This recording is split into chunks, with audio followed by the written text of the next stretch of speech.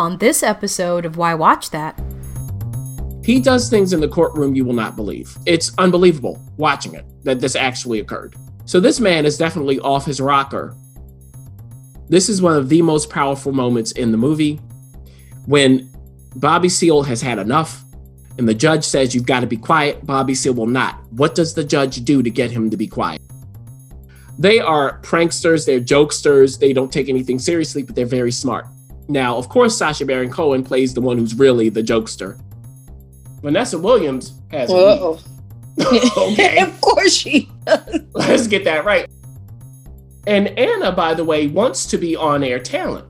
And Zora's like, well, that hair. Put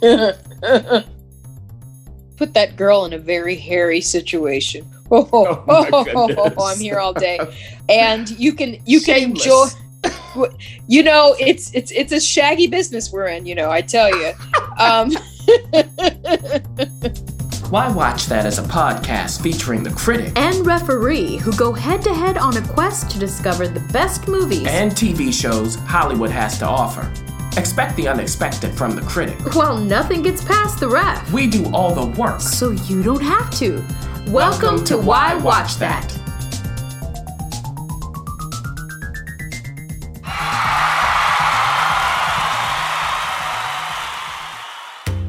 This episode of Why Watch That is supported by Entrepreneur Meal Plan.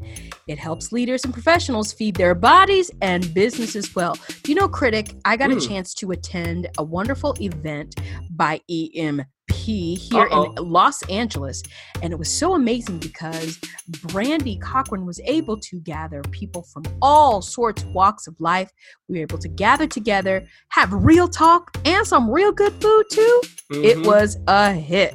It's food for the soul and the body, which is so hard to find. So if you want to learn more about Entrepreneur Meal Plan, whether you're an entrepreneur or not, go to entrepreneurmealplan.com. All right, everybody, we do have a first look at a film that's now available on Netflix.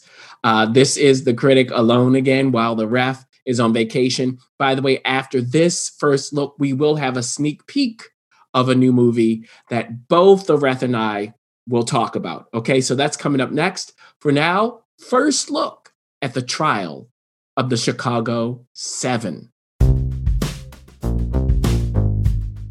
A Why Watch That first look. Again, this is already available on Netflix. It is written and directed by the great Aaron Sorkin. It is starring a whole bunch of people you know, either by name and or by sight. Yahya Abdul-Mateen II, Sacha Baron Cohen is in this, Joseph Gordon-Levitt, Michael Keaton shows up, Frank Langella, oh my goodness, wait till you see him, John Carroll Lynch, Eddie Redmayne, Mark Rylance, Jeremy Strong, and so on and so forth. Now, this is based on true events, a true trial that commenced in 1969. So here's what happened. In 1968, we had, of course, the Democratic National Convention in Chicago. And there were protests, anti-Vietnam War, and so on. So what happened as a result of this was there was, of course, a confrontation with the cops. Sound familiar? Now, as a result of this, President Johnson's administration decided, no dice, we're not going to prosecute. Why? Why did they decide that? Why did the Attorney General do that? Now, you know what happened if you know your history after 1968. Richard Nixon won the presidency. And of course, the president takes over in January of the next year. So in 1969, the new Richard Nixon administration decides we're going to prosecute these people. And we're going to prosecute particular ones who came to be known as the Chicago 7. Now, really, there were 8. So I'll get into that. Now, the 7 are Tom Hayden, Rennie Davis, Abby Hoffman, Jerry Rubin, David Dellinger, Lee Weiner, John Froines, Bobby Seale. Now, that's the 8. Bobby Seale was not included in the Chicago 7. Why not? Now, what we find out is this. The federal prosecutors, Joseph Gordon-Levitt plays one of them, Richard Schultz. J.C. McKenzie plays the other, Tom Foran. They're not quite seeing eye to eye. When Richard's called into the new Attorney General's office, he's like, we declined to prosecute these people, and here's why. And the new Attorney General looks at him and goes, this is the Nixon administration. Thank you. Okay. So what's that like for Richard as the one who really has to prosecute the case? Tom doesn't do that. He's not the one standing up in the courtroom. Interesting. Now, on the other side, the defense counsel, played by Mark Rylance, and Ben Schenkman. Now, their two characters' names, the real guys' names, are William Kunstler and Leonard Weinglass. So are they fighting an uphill battle? Because the judge is played by the great Frank Langella, and this is Judge Julius Hoffman. And Julius Hoffman, this judge, has a big problem with all of the defendants, the counsel, everybody over there whatsoever. He does things in the courtroom you will not believe. It's unbelievable watching it, that this actually occurred. So this man is definitely off his rocker. What's going on there? Everything he does helps the federal prosecutors, essentially. He even prejudices the jury at times. I mean, this is crazy. So most of this movie is focused on what happens in the courtroom. However, we do see some of the events that lead up in flashbacks. We also see how these defendants are handling the case as time wears on, because this goes into 1970. Okay. Now, when it comes to Mr. Bobby Seale, he is the only one who's in jail during this trial. Why not? He couldn't meet bail. Why couldn't he get bail? The other 7 are out there, have bail, they get to strategize together and so on. Also, while the Chicago 7 are represented by Kunstler and Weinglass, Bobby Seale is not.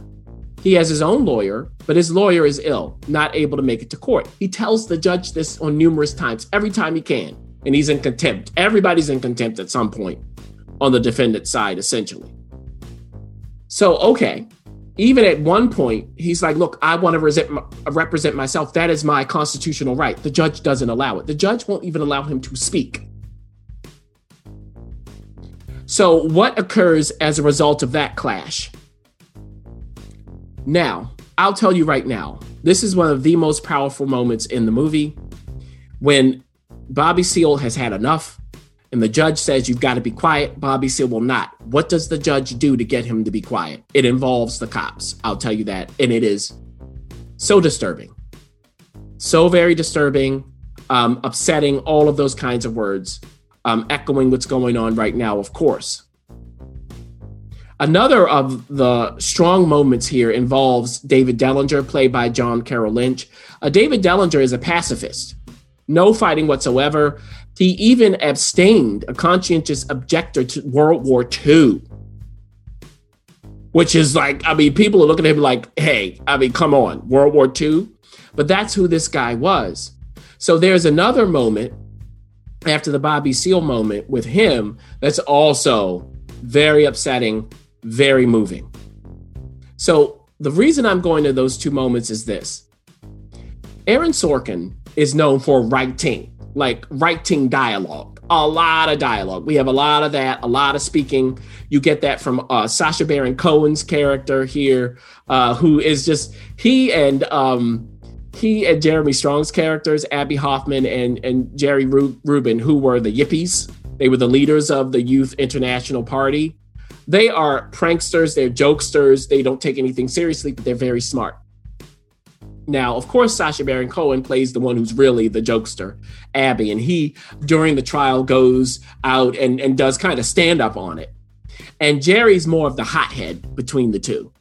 So what are they like in the courtroom, outside of the courtroom? A lot of lines coming, especially from Sacha, who does what Sacha does. Like, Sacha can do this stuff in his sleep. We also have Eddie Redmayne's character, Tom Hayden, who was the leader of the Students for a Democratic Society. Now, he's the one who's not a hothead. He's the one who's like, look, we've got to get people elected. That's how you get change. You affect it via the courtroom system. You affect it via political systems and things like that. He's a traditionalist. He thinks that all of this disrespectful rhetoric and joking is not good. He says it will not stand the test of time. People will look back on us and just see the ridiculousness, not take us seriously. He has an agenda that he wants to enact, and it's via the political system, in his opinion. So Tom Hayden has a lot to say as well. So this is where Sorkin's writing comes in. But I will have to say that this is a film. It is not TV. Now, Aaron Sorkin, if you don't know, was the creator of course, The West Wing, which is some of the most beautiful writing we've ever had on television. Among other things, he wrote A Few Good Men, that movie. He did The Newsroom on TV. He won an Academy Award for Best Adapted Screenplay for The Social Network. This man knows how to write, okay? He adapted To Kill a Mockingbird for Broadway, and so on and so forth. But the thing is, if we're going to have all of Sorkin's writing, then it has to be great. Because remember, this is a movie. We can see what's going on. For instance, Molly's Game, which he wrote, is an example of a film of his that the writing is good, but the execution isn't great. And that was his directorial debut as well. Now, keep in mind, he also not only wrote The Trial of the Chicago 7, but also directed it. And I think that it might benefit Aaron's writing if someone else directs it. I don't quite think he knows how to present his own writing, which is not uncommon. It's difficult to do both. Like these writer-directors who do both well, I mean, that is a very rare skill. I think he needs someone else's ear on it, someone else in the editing bay, someone else who can bring all of it to life to make it sharper, because it wasn't quite as sharp as it could have been. It was good, but it wasn't good enough because, like I mentioned, the moment with Bobby Seale, that tragedy, that despicable action that happened, it wasn't based on lines. We saw it. We saw it. You might have to pause the movie after seeing this. I mean, really, you might. And then the moment with David Dellinger, not quite as impactful, of course, it wouldn't be able to be, but it had that same kind of feel because we were seeing it. And I think that if Aaron trusted more of the visual here and less of his writing, then this movie really would have been even better. I think as it is, in the early going, you're kind of watching, if you don't know about this, you're learning, you're listening, and it's good, it's fine. Frank Langella as the judge is just completely ridiculous. I mean, it's outrageous. Outrageous Judge Julius Hoffman, yes. Joseph Gordon-Levitt, great casting decision here as the guy who's prosecuting but is not quite comfortable. You see the intelligence there. So I think the cast is good. The writing's good. It just isn't quite good enough to overcome what we could have seen instead of heard. But I think if you're interested in this, I would definitely say watch it. Again, it is on Netflix right now. I think it is certainly a worthy film. It's an important film. Some of the moments in here will stick with me. I'll give you that. Nothing here is bad. I just know that this could have been great. And it wasn't just because it was overwritten. And if you're going to overwrite, it better be brilliant writing. This isn't brilliant Aaron Sorkin. It's good Aaron Sorkin, which is better than most. But again, the visuals could have told more of the story. So that's my take on The Trial of the Chicago 7. Again, up next is our sneak peek of an important movie. You'll see where that is coming up.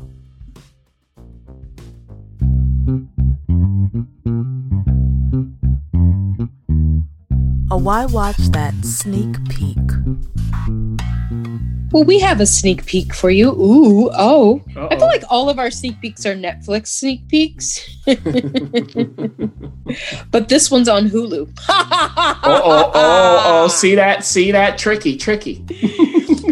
We love it when we can get something else besides Netflix. Nothing wrong with that.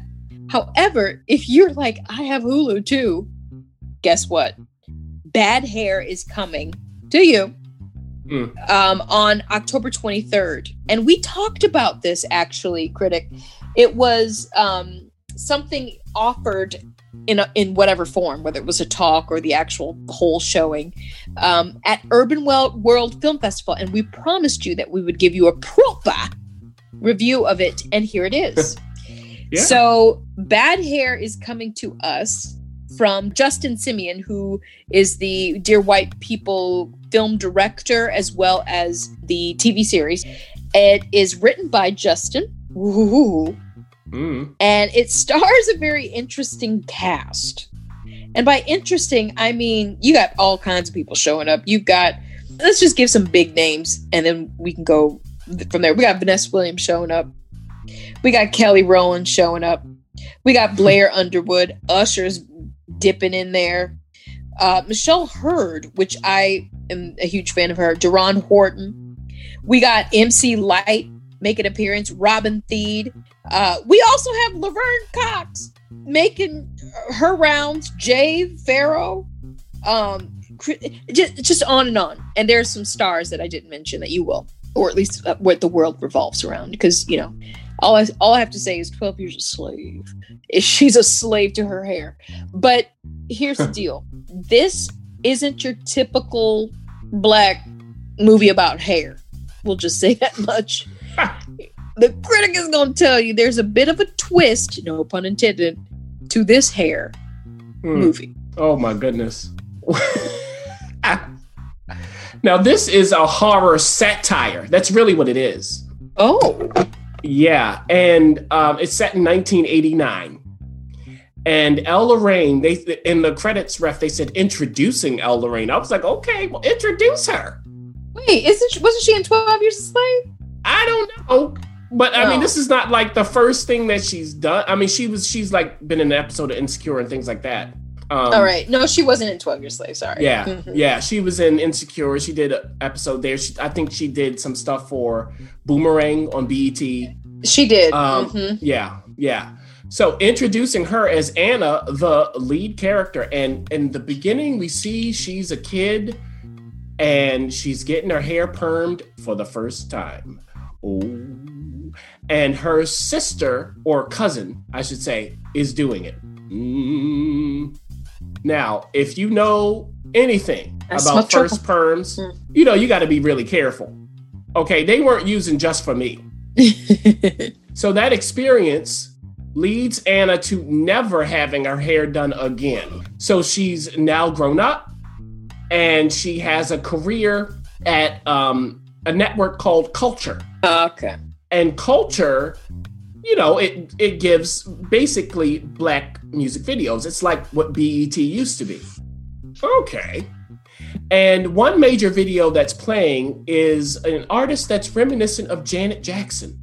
Okay. And this artist is played by Kelly Rowland. And her boyfriend, who's also in the video, is played by Usher. Yes. Of course. That makes sense. Of course. And I mean, this is like literally what you would have seen in the 80s from a music video, like all of that stuff, the hair, and they're looking at her hair going, oh, you know, what is that? Oh, you know, it's a weave. This is new terminology. A weave? Yeah. Okay, how do you get one? And so on and so forth. Now, at Culture, there has been a change in the guard. The former head of the network is leaving. James Van Der Beek plays really the suit. He comes in and announces this, and they're looking at him like, huh?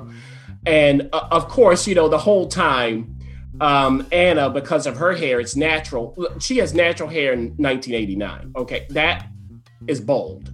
All right. And people notice, not in a good way.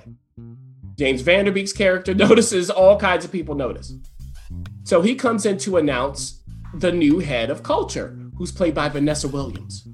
Now, Vanessa Williams has okay. Of course she does. Let's get that right. And she says to them in her opening speech to the whole team, she's like, look, I know you know me as a model, but I've been working toward this my whole life. It's really funny. It's like, and Vanessa Williams just does it Vanessa Williams. Like, this is what it is. You know, everybody knows. And the question is, though, for the people who were under this previous boss, are they going to keep their jobs? Because Lena Waithe's character, She's like, wait a minute, hold on, but pump your brakes. What is going on? Am I going to still have a job? And others as well. So there's a trio of friends who work there and are like, this is not going to be good. We were supposed to have job security. Is that going to continue? Now, what happens is Vanessa Williams' character, Zora, she interviews all of the current employees to see whether they're going to stay or go, and if they're going to stay, where they're going to go. So Anna has been expecting a raise. She's an executive assistant, but Zora already has an executive assistant. Where's she going to go? Well, she comes in with an interesting idea for Zora, and Zora looks at her and goes, all right, let's see. And Anna, by the way, wants to be on-air talent. And Zora's like, well, that hair. Now, Zora's executive assistant helps a girl out. She says, look at here, Anna. You need to go to this place and get it done. This is what Zora expects. And this place has one of the head people, experts in doing weaves at this time, played by Laverne Cox. So Anna goes in there, but will she be seen? How much does it cost to get a weave? I'll tell you, $450 in 1989. Woo! Now, Anna can't even pay her rent. Let's get this straight. And the other thing is, Anna's family, her uncle is played by Blair Underwood. Now, this is a man who is into Black history, especially into African and Native American mythology. And he says, look, these aren't myths. These are the things that helped us pass on culture and knowledge that was stolen by the white man. So how does all of this play in? Well, there is a myth surrounding hair, and it ain't the hair you grow. So what does that myth have to do with the experience of Anna? Well, we see when she's meeting with Zora, something's up with Zora's hair. I won't tell you what, but it's like, at first you're like, wait a minute, did I just see what I just saw? Yes. And so what happens when Anna gets this weave? How does the weave interact?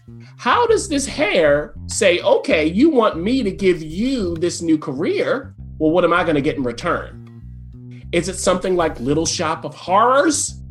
Now, in the end, the question, of course, is, does Anna achieve the heights that she wants to achieve? Little Hair Shop of Horrors, you meant. All right. And Anna, will she be left standing, right? I mean, this is a horror satire. And here's my review. all right. For about an hour, ref, I was entertained because this movie works best as a satire. Like some of the stuff, like Justin, all of it, we know what was going on in the 80s when it comes to Black, music videos and Black culture and hair, and all of those comments were there. And there were moments when I actually laughed. I did actually laugh. And by the way, Justin did write some of the songs. The songs that Kelly Rowland sings, he wrote. It's just like 80s music. It's just straight out of the book. And the whole thing about how your hair, how people interact with you based on your hair, like all of that was great. Because even while Anna is dealing with this problem with this weave she has on, and it's affecting her personality and it's causing other things that I didn't give away, people are looking at her going, you look great, though. I mean, you look great. She's getting all she wants from this hair, but what's the cost? When it gets into a problem is toward the end, when it shifts to more horror and loses the satire. That was the issue. It's better as a satire. The horror, because the effects are not scary, it's comical. When it goes straight on horror, it loses the magic it had. Right. I'll say, if you're interested and you have Hulu, some of it you'll be amused by and entertained by. Some of it you'll go, But hey, it is called Bad Hair. Well, it looks like, put that girl in a very hairy situation. I'm here all day. On Hulu, October 23rd. And you can enjoy. It's a shaggy business we're in, I tell you. I have to stop before it really gets, it really gets disheveled. So October 23rd, you can check out Bad Hair if you dare.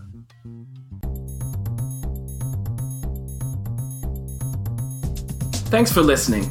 For additional resources, visit whywatchthat.com. Good idea, and we'd love to hear from you. So go ahead and leave comments, feedback, and you can rate us on iTunes. We'll see you next week. See you.